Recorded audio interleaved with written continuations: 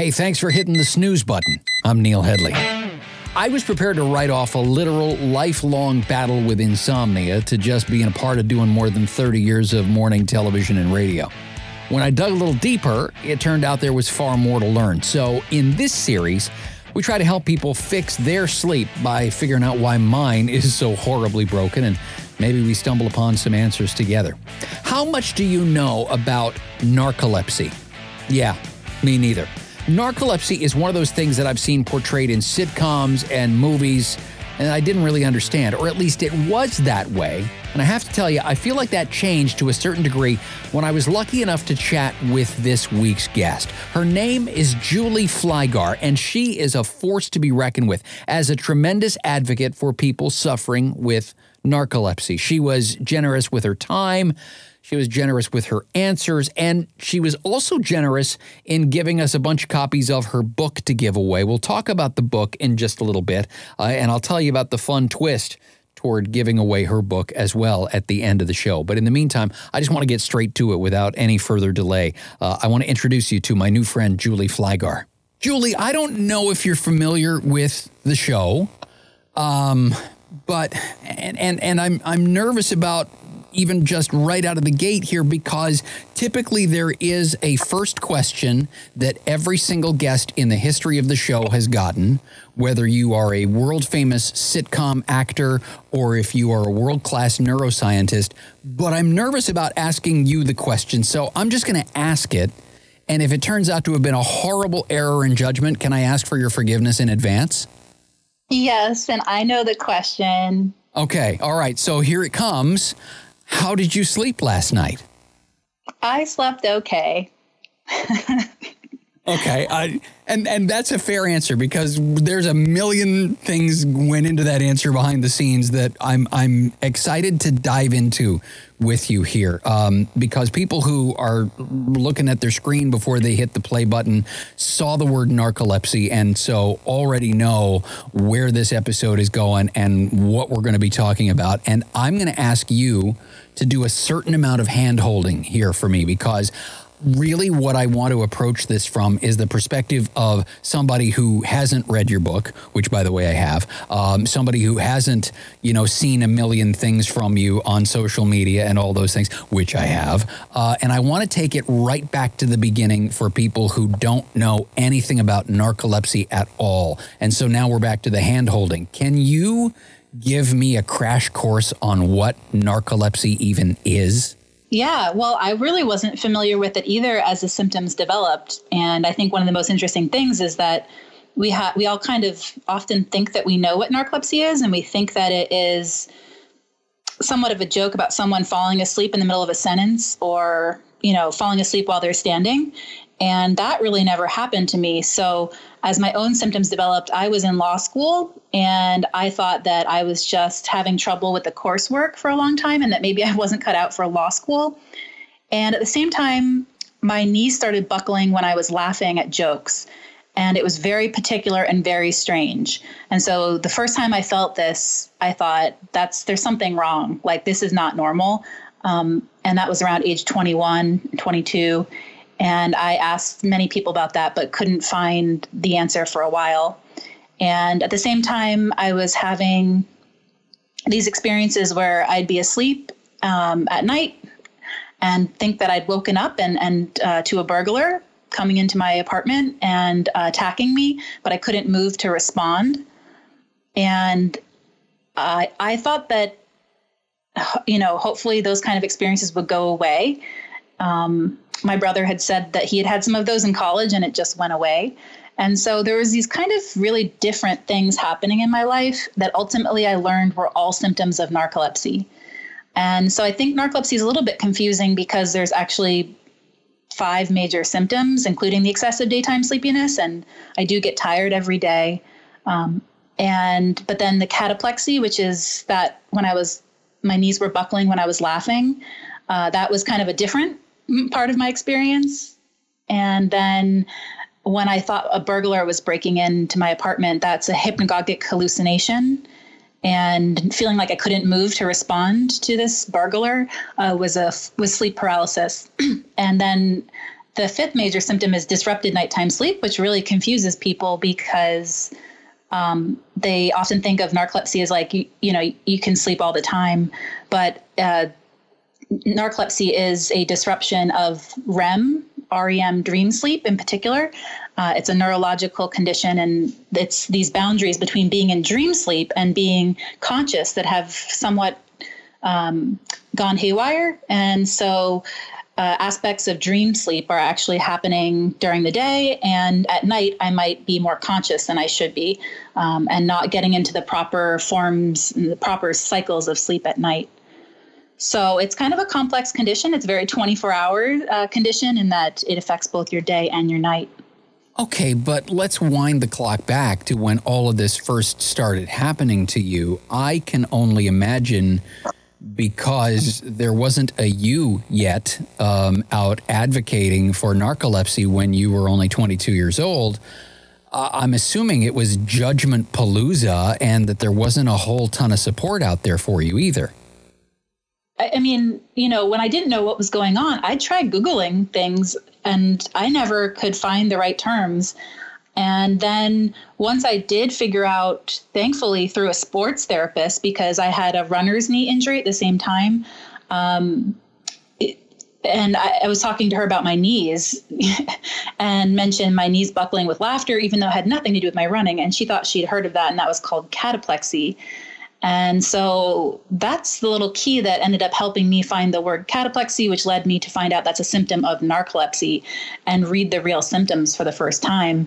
And I'm so lucky. I feel so lucky that she made that connection for me. I don't know how many more years I would have gone because I was already asking other doctors and getting blank stares, which was really, really challenging. And then, once I did figure out what it was, there already was at least one, organization working on awareness efforts, and I was able to connect to them, which was actually a huge part of my journey for eventually finding support and community for myself. But yeah, I don't know if much has changed. I'd like to say I've made some big difference. I don't know if I have, but often a lot of people get kind of strange reactions. Either people think narcolepsy is so insignificant that it doesn't matter, like it's like a flu or something, or they think narcolepsy is so severe, like, oh my God, you're going to fall asleep like in the middle of doing anything, like you can't be trusted to do anything.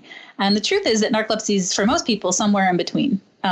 And it's different for everyone. And taking the time to explain to your loved ones, your friends, potential dates, what narcolepsy means to me, is still sort of like a process. So we talk about community, and community implies the idea that there are potentially a bunch of other people going through the same thing that you're going through, and yet narcolepsy is a pretty rare condition, isn't it? I mean, how many people are we talking about that are in the same boat with you?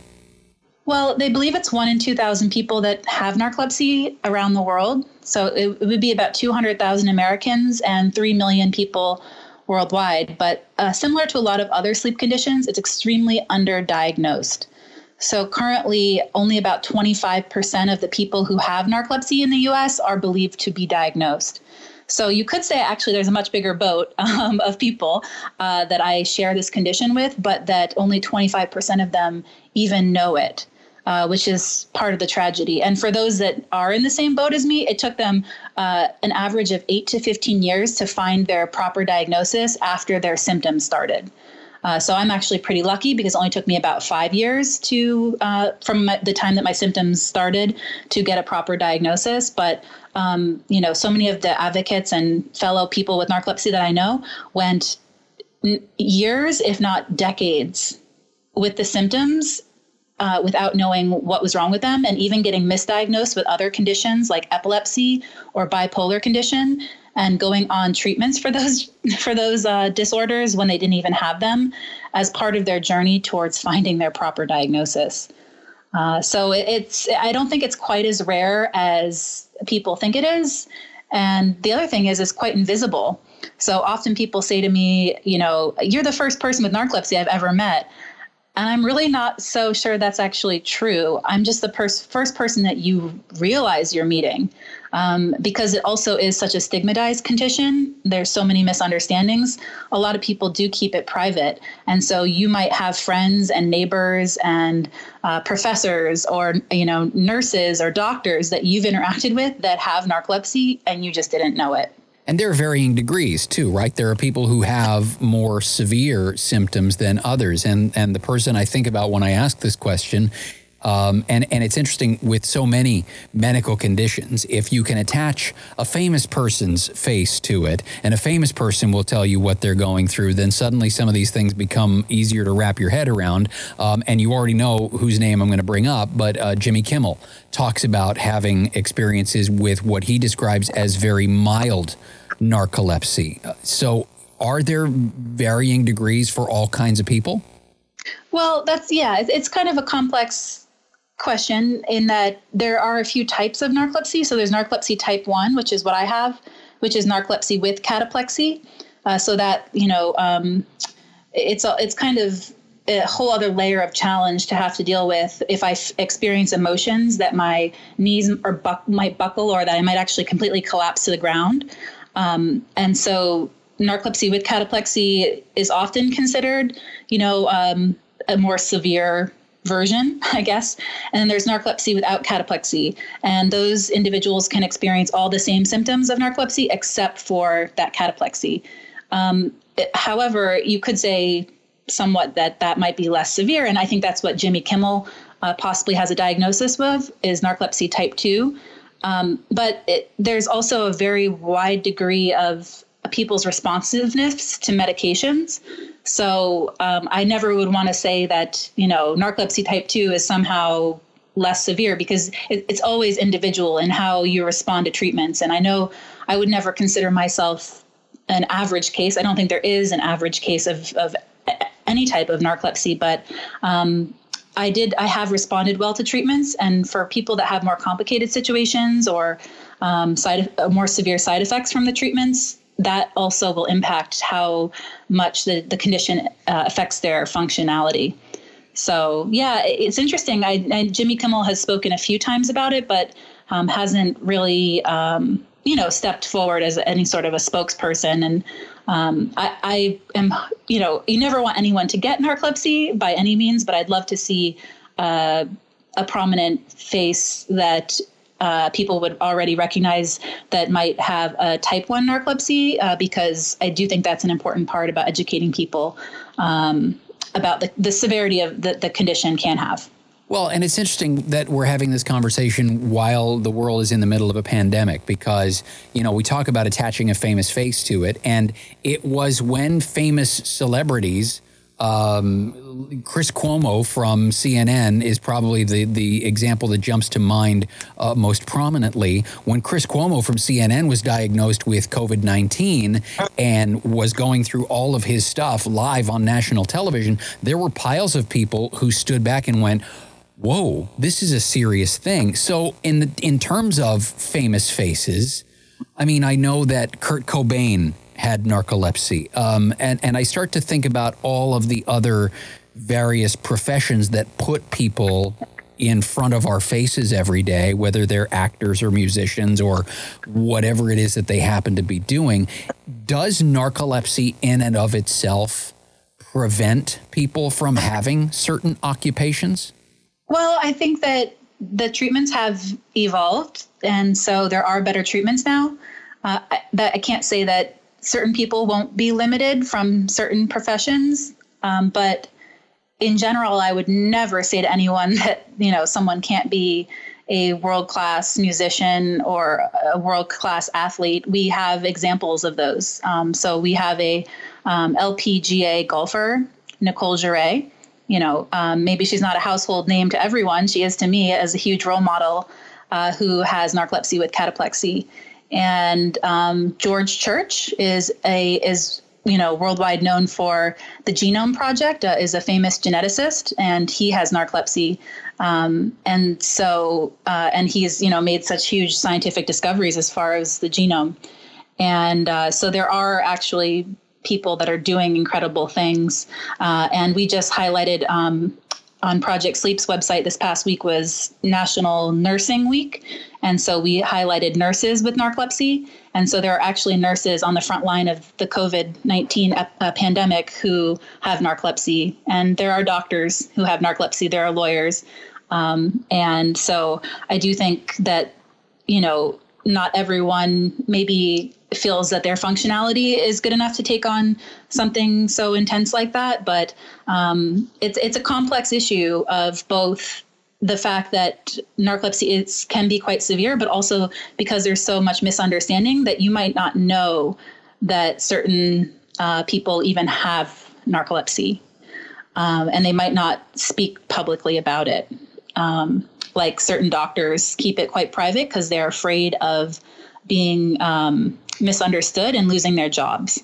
So there's incredible amount of discrimination that's still happening for a lot of people in a lot of positions. But what you also said really reminded me of another important point is that we do look to celebrities, right? And we look to Hollywood. And so I think that because we haven't had a very accurate, strong celebrity, somewhat spokesperson in our community, we often look at movies.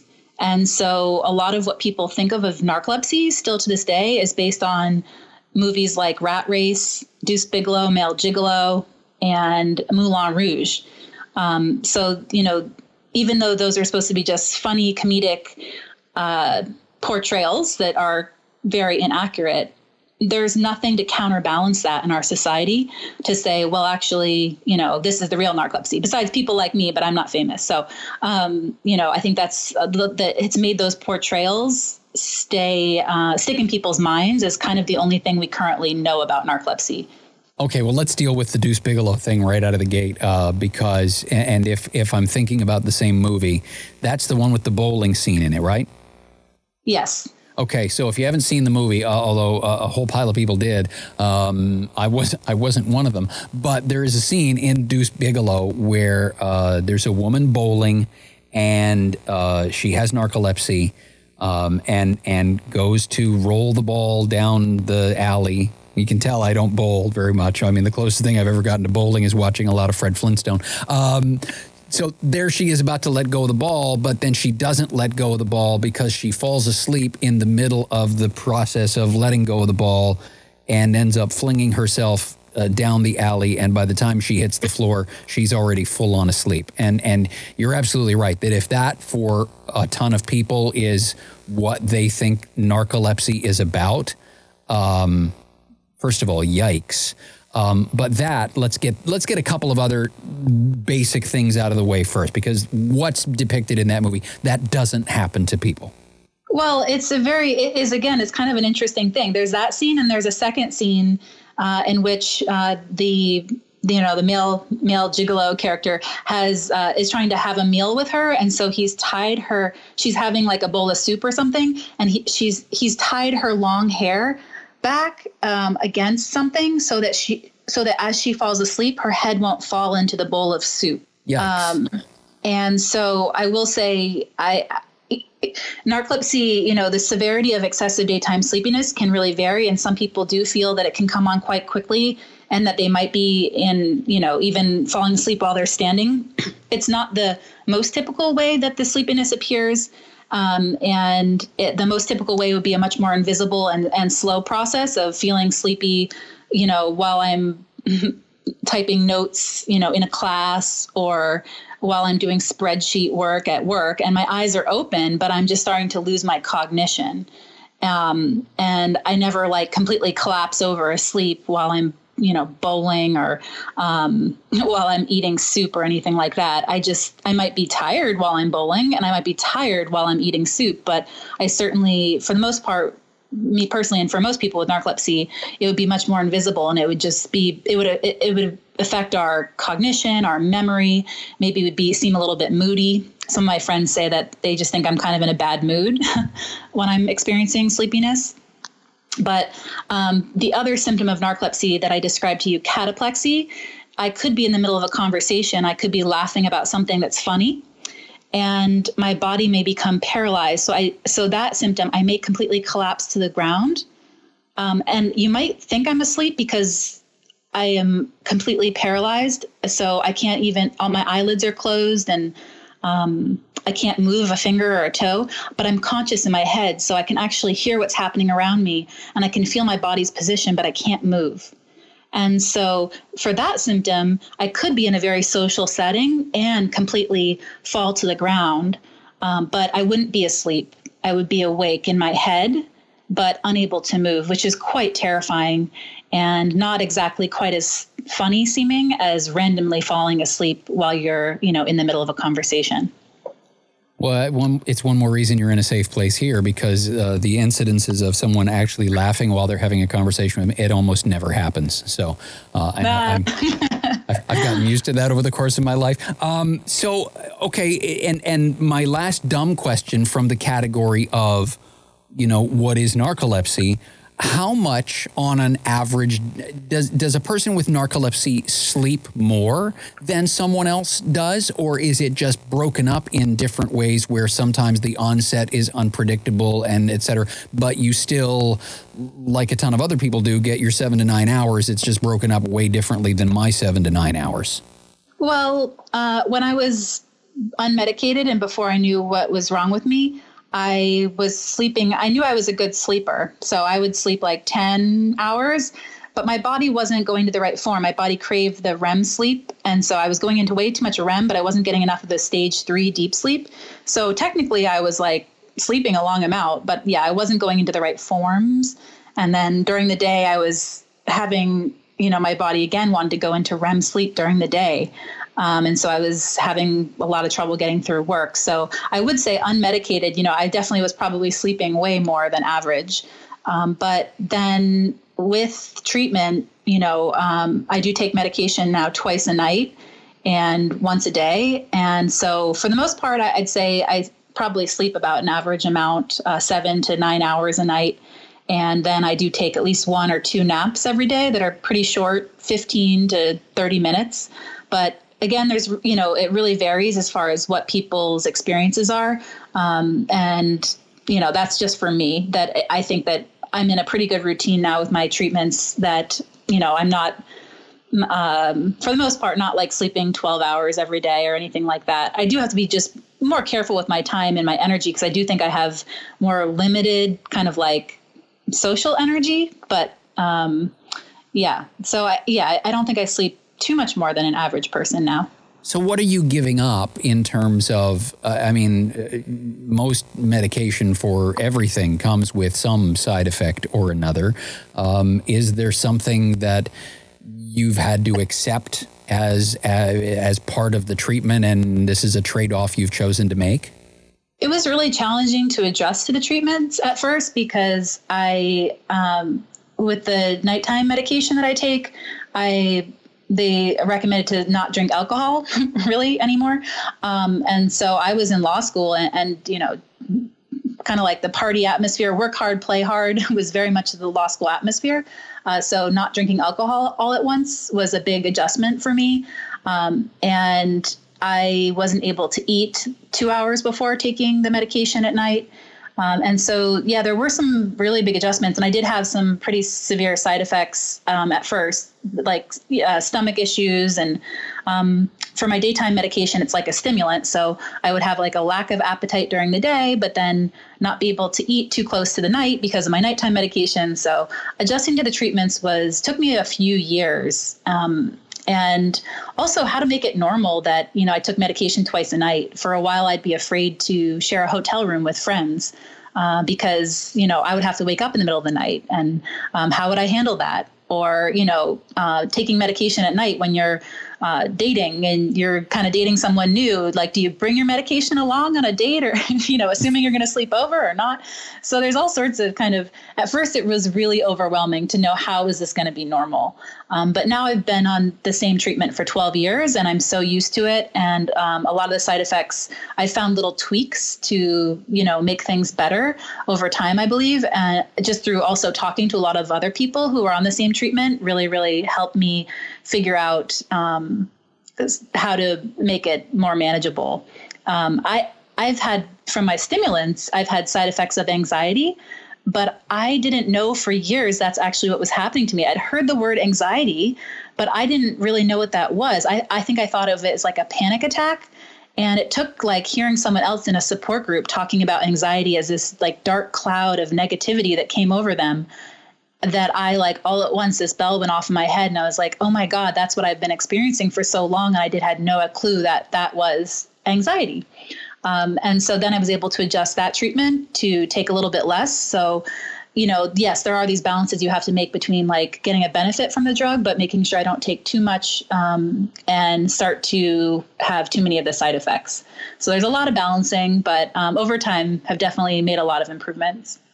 I love when I get to talk to somebody who gives me an answer that sparks 14 more questions, and you just did that. And so forgive me, I'm going to go mining for all of that because you gave me a ton to unpack. Let's talk about your daytime medication, which is a stimulant. For people who don't know what narcolepsy is about, and hopefully for a chunk of them that just changed, but for those who don't know what you're going through on a day-to-day basis, and the people who don't really understand it, who might look and go, well, what you need is a cup of coffee. Yeah. Well, the sleepiness of narcolepsy is, it's so neurological. So it's a little bit deeper than what people might think of as average sleepiness. So when I feel sleepy, or a person with narcolepsy feels sleepy, they say it's like as if a person without narcolepsy had gone without sleep for 48 to 72 hours.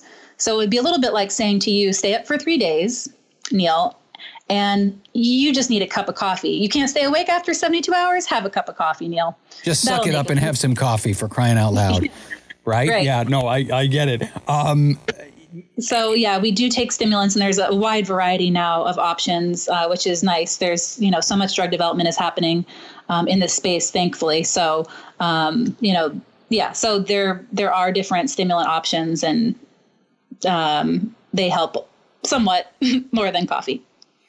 So what do we need to do? I mean, so much, this project for me, and I want to talk about Project Sleep in more detail in a second. This project that I'm in the middle of has taught me so much, but one of the things that it's taught me is that there are so many people in the world that need to get into a sleep lab who don't know that they get into a sleep lab. And part of the reason they don't know that they need to get into a sleep lab is because their doctor doesn't know that they need to get into a sleep lab, because most doctors are not trained in sleep science. And so they don't know what to look for. So what do we need to do in terms of the medical community for people who you're saying it takes them 12 to 15 years to figure out what their symptoms are, or 8 years or whatever, and you were lucky to figure it out after 5? What needs to change in the medical community for 5 years to be shortened down to an appointment or 2? I'd say that there's 2 major challenges. It's both the medical community and it's also the public awareness. And both are pretty important. So for me, I went a few years where I didn't understand what was happening to me. So no doctor can solve that. Like if I can't even recognize that I'm having a problem with sleepiness, I can't bring it to a doctor. I couldn't articulate myself for years. And because it was so invisible, and it was so, I really honestly thought of it as like a willpower issue, or I'd lost my drive, or I wasn't cut out for law school. So to me, and I love this challenge of trying to get the public to understand that could actually be excessive sleepiness. It might not be narcolepsy, it might be a different sleep condition, but that is an important conversation, I think, to have with the public, because it's going to be through other people saying, oh my God, that's been happening to me for years. And I didn't even think that was something called sleepiness, or it could be a sleep disorder, especially in a culture which we haven't taken sleep very seriously in general. And so, it's good that there's a lot of people talking about sleep health now, but often when you might think that, like, I also thought for years, like, oh, I just thought it was my own fault, and that I wasn't, taking my sleep seriously enough, or, only if I hear people say like, oh, I'm going to get a Fitbit and I'll solve my sleep through a Fitbit. And so it's exciting that people are thinking more about sleep, but it's important that the conversation also includes sleep disorders and that people with sleep disorders are out there talking about their experiences so other people can say, oh my gosh, that's what's wrong with me.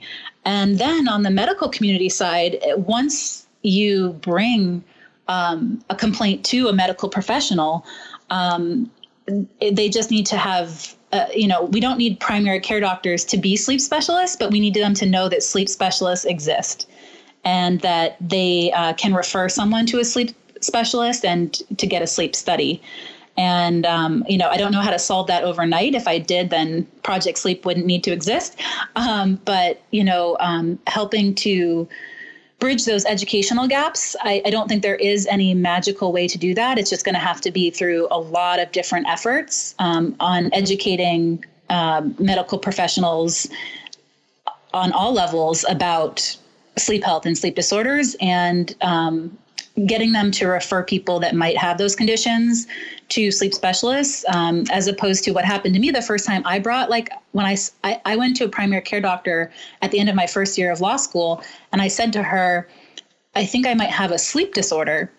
I was only familiar with sleep apnea at the time, and I hadn't really looked too much more beyond that.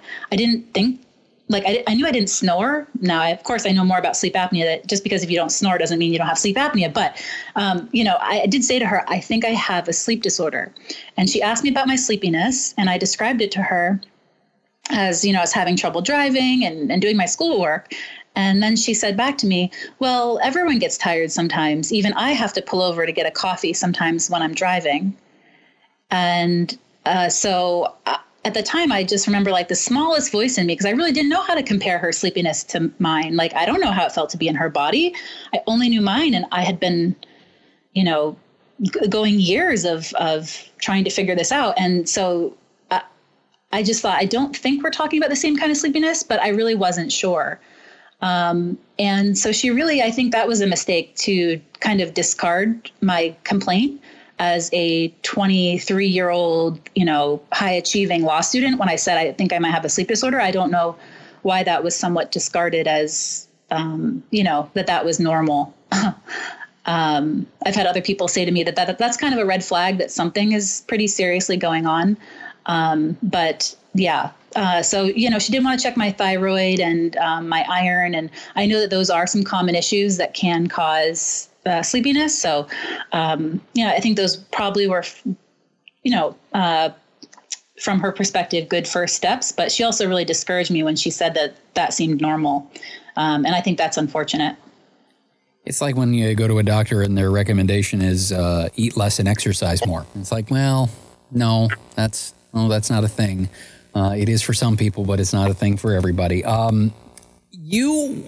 Let's talk about Project Sleep for a second, because, that's quite a mountain to climb, because you talk about even the medical community and the things that need to happen there in terms of effecting change. But also, I see countless people complaining about their sleep problems on the interwebs, whether it's Reddit or Facebook or wherever they happen to be, venting that particular day. And I've said easily 300 times to somebody online, you should try and get booked into a sleep lab. And so many times, I would say at least 80, maybe 90% of the time, people will come back to me and say, my insurance doesn't cover it. So is it as well that we need to get perhaps the health insurance industry to recognize that sleep itself can just cause so many other problems and that they need to take it seriously too? Yeah, possibly. That seems so challenging to even believe. It was really frustrating to hear. So that's a little bit news to me. I think that if you would go to a sleep specialist first and, have a evaluation with a sleep specialist, and the sleep specialist believed it was necessary that you have a sleep study, it would be really unfortunate that insurance would be the barrier. And so, there's definitely policy stuff that could be done to affect that on a systematic level. So that's a little bit new to me. I see people getting lost a little bit more in the primary care setting and never even getting to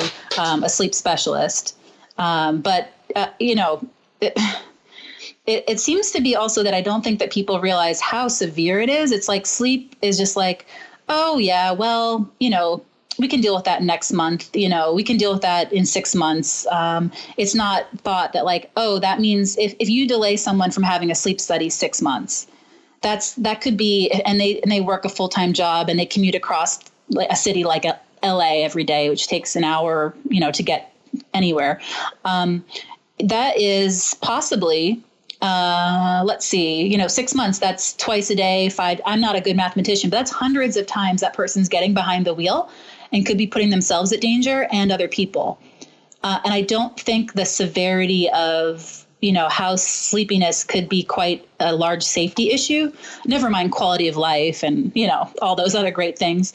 But even as a safety issue that like they're putting people in serious danger. Yeah, and we see that because actually there's so many drowsy driving. We just we can't even quantify how serious drowsy driving is, I think, because so many people aren't even probably admitting it, but it's a huge, huge safety issue. Well, and if people go back to episode 2 of this show with Dr. Adrian Owen, we talk about cognition, and you mentioned cognition as well. And it's not even the drowsy driver is the most obvious manifestation, but the impact to cognition from sleep issues is potentially even a bigger deal, because cognition is the hundreds of little decisions that you make every single day, including is now a good time to make a lane change. And you may not even look drowsy, but if you're taking a cognitive hit from not having gotten the right quality sleep and enough of it, then yeah, I mean, Dr. Owen put forward the idea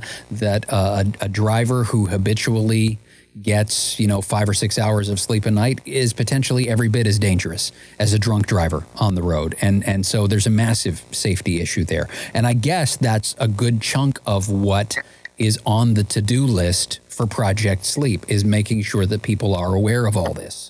Yeah, it's a lot of different, we do advocacy. So we do, some different work to make sure that sleep health and sleep disorder awareness will get better funding in America. Right now, the CDC spends $0 on promoting sleep health and sleep disorders.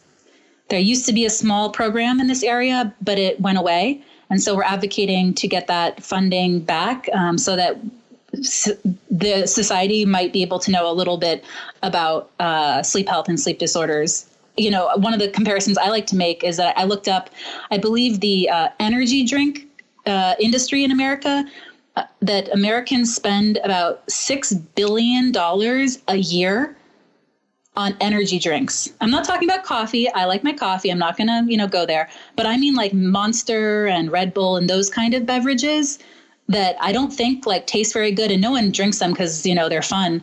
That's how tired people are, and that they're spending $6 billion a year, and an industry that has $6 billion to advertise that as a solution for your sleepiness, when there is not $1 being spent on a federal level to let people know that, hey, if you're sleepy, you might actually have an underlying condition that a Red Bull energy drink isn't going to solve. You need to go see a sleep specialist and get a sleep study. So we're trying to attack it on a policy level like that. But what drives me personally is the communications challenge. And what you just mentioned about cognition is one of the biggest reasons, if you look at Project Sleep's website, or, a lot of my efforts, you won't see a lot of people asleep, because I really am fascinated to get people to understand that sleepiness happens often with eyes open. And how can we, get people to understand that it's like looking through a fogged lens, or, losing your memories of certain moments, or being moody, but that's real sleepiness for a lot of people, as opposed to being asleep over your computer. So that's why you won't see a lot of images of, people sleeping in odd places in our materials, because I really hope to change that conversation and open people's eyes up to the wide variety of ways in which sleepiness affects you without actually being asleep. And the other thing I think is just the importance of bringing together the conversation of sleep health and sleep disorders. When I founded Project Sleep, I really felt that a lot of people were talking about sleep health and promoting good sleep habits. And I thought, that's fantastic. But often their articles would never even mention sleep disorders. And that really bothered me because I worried that people that might have sleep disorders are attracted to sleep health messaging, and think that only if they are using the next tips for average, how to get a good night's sleep on a listicle or something like that, that's going to solve their problem without ever knowing that sleep disorders exist. So Project Sleep is really trying to bridge that conversation, that both are important, but you need to know that sleep disorders exist. Do you have an advocate in Washington? Is there, for example, a senator or a congressman who suffers from narcolepsy? I mean, statistically, there would have to be at least one, but is there anybody that's on your side? We have champions, but we don't have any champions, any members of the House of Representatives or the Senate that have narcolepsy themselves. But we do have, I personally know of people that work in offices of senators and members of Congress that have sleep disorders themselves or have loved ones with sleep disorders. So through our efforts, we've actually been able to tap into some of those connections. And even my own representative is, really become a huge advocate for us and led a lot of our efforts just based on hearing my personal experience and knowing that sleep was an underdog condition that you just don't hear people talking about a lot. And so, it's been really fantastic that we've had advocates from across the country that have taken part in the efforts. And through that, we've been able to identify some offices that might be a little bit more susceptible to championing this effort, which is just really exciting. You're funny. And that might sound like a weird thing to throw at you out of left field. I'll tell you why I noticed that you're funny. And I don't know how often people tell you that. For a long time, I spent 8 years on the road as a touring stand-up comic. And I used to work with a comedian by the name of Gord Painter. And Gord was blind. And Gord used his stand-up comedy as a way to raise awareness for blind people. And he would, for example, have someone walk him out on stage, and every night he would deliberately have whoever walked him out on stage face him toward the back of the room, the opposite direction from where the audience was. And what you watched happen, and I saw Gord perform and performed with him probably 300 or 400 times. And every single time I worked with Gord, here's what happened. There was the nervous laughter at the beginning from people sitting there visibly thinking to themselves and asking the question of themselves, should I be laughing at a blind guy? I don't know. Is this okay? And by the end of the show, everyone that you would talk to walked out of the venue saying, you know what, I have so much better of an understanding of what he's going through on a day-to-day basis now. I have a better sense of how to treat the people around me who are blind or visually impaired or what have you. And I would never have gotten the insight, pardon the expression, that I got into blindness had I not gone and seen Gord perform. And I think as well about another great comic named Gary Gulman, who had an HBO special out, I want to say about 8 months ago now, called The Great Depression.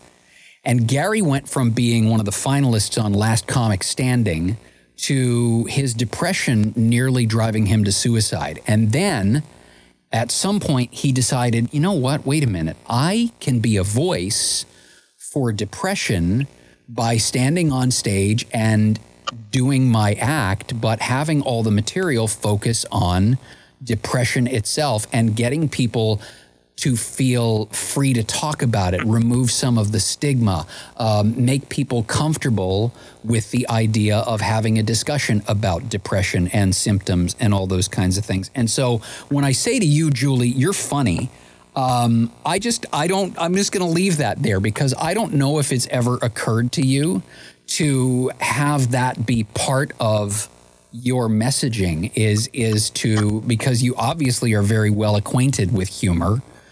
is to try and use humor to try and get people to wrap their heads around it a little easier?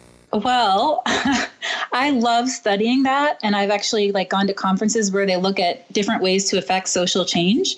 And so on an academic level, I know the power of comedy, that it can really, it can get people to talk about Syria, something like Syria. It's so serious and not a lot of people want to talk about it. And then, Samantha Bee can go and do a special on Syria, and it can really educate people because you use comedy as a vehicle to, do exactly what you said. It just allows people a way in.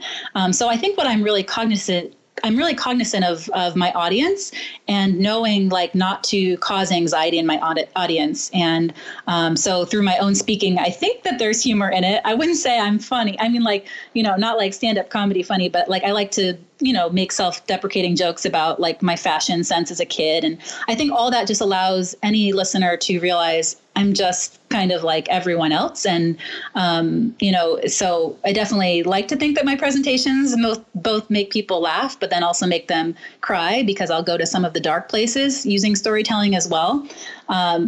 And so, but there's actually stand-up comedians that have narcolepsy. And one of my best colleagues in this space, Anna Marr, is an actress and a comedian who has narcolepsy herself. And she's developing a dark comedy TV series based on her experience as a comedian with narcolepsy, whose biggest trigger for her cataplexy is, laughter and thinking that she's funny. So it's, I'm really excited to see her develop her project because I think that there could be a lot of awareness that could be raised through it. Narcolepsy is such an interesting area with comedy, though, because of the inaccurate portrayals in movies like Deuce Bigalow, Male Gigolo. Right. And so you might think that I would say, well, comedy is terrible. But I think that the problem with those portrayals is they're just inaccurate. And so to me, they're not funny. It doesn't make me I watch Deuce Bigalow and I don't laugh because that doesn't resonate with my personal real experience. There are actually tons of funny things about living with narcolepsy, like dating.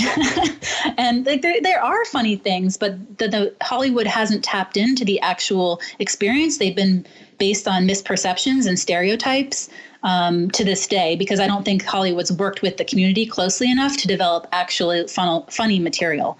So I really hope that'll change in the future, because there should be so many more. There could be many more funny and comedic ways to raise awareness. And I hope that we'll see a new generation of people doing that. What's the easiest way for people to get involved and to help you with what you're doing? Well, Project Sleep is our website, and there's, probably just the best is to get on our e-blast or our listserv, because we send out most of our notifications via email to, tune in for our live videos. We've been doing a lot of, especially now, we've been doing tons of live broadcasts, but also to know when there's going to be an advocacy alert, we email out, there's nothing all the time, but every few times a year, there's okay, take action now. And so we send those alerts out via our email and let people know on social media as well. And so either through social media or signing up for our listserv on Project Sleep's website is the best way to find out about what we're doing. We're going to make sure that we link to that in the show notes. We'll make sure we link to the book, Wide Awake and Dreaming, which I absolutely loved. And Julie has been kind enough to offer some copies of Wide Awake and Dreaming for giveaway as well. So we'll give you details on that coming up on our website as well. There's just it's such a treat. I knew it was going to be a treat to talk to you. And we're connected to so many of the same people on social media. And I knew that I was going to both learn a ton and just enjoy the conversation. And I appreciate both things, Julie. Thank you for making time for this. Of course. And thank you for doing what you're doing, because you are definitely making sleep cool, I think, through this podcast. So I really appreciate it. See, I told you, force to be reckoned with, right? Julie Flygare, on the Snooze Button podcast. Mentioned in the show notes and on our website at thesnoozebutton.com, all the information about Julie's book, Wide Awake and Dreaming. And also, if you go to our freshly updated contests page at thesnoozebutton.com/contests, you can enter to win a personalized, autographed copy of Julie's book. And it's a remarkable offer. That's a new one for us. And like, that's one more reason why I said generous with her time. So again, thesnoozebutton.com/contests for details on that. Also on our website, links there to our social media profiles. You can leave us your feedback. You can leave a question for our panel of sleep experts. We've got a couple of those coming up in the weeks to come that we're going to get to. We got a bit of a backlog on our hands with that. And you can even support the show with a donation to help keep it commercial free and help keep new episodes coming. And remember, if you're crunched for time but you love the content, there are 9-minute versions of every episode with a different podcast called the Snooze Button Express. We're back next Monday with another guest and more to learn about sleep. Until then, my name's Neil Headley. Hey, get some sleep, would you?